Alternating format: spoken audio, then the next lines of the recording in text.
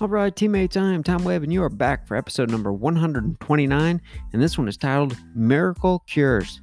Now, yesterday I shared the key to success, and today I share 3 cures that will solve any problem that you may have in your life, whether it be physical, mental, stress, or health related. These 3 cures will be the miracle you need to find improvement and become a better version of yourself. Now, to be honest, I don't implement these miracle cures nearly enough.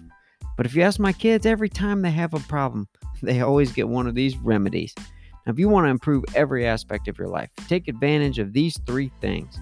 My 3 miracle cures are the following: water, sleep, and burpees, and just in that order.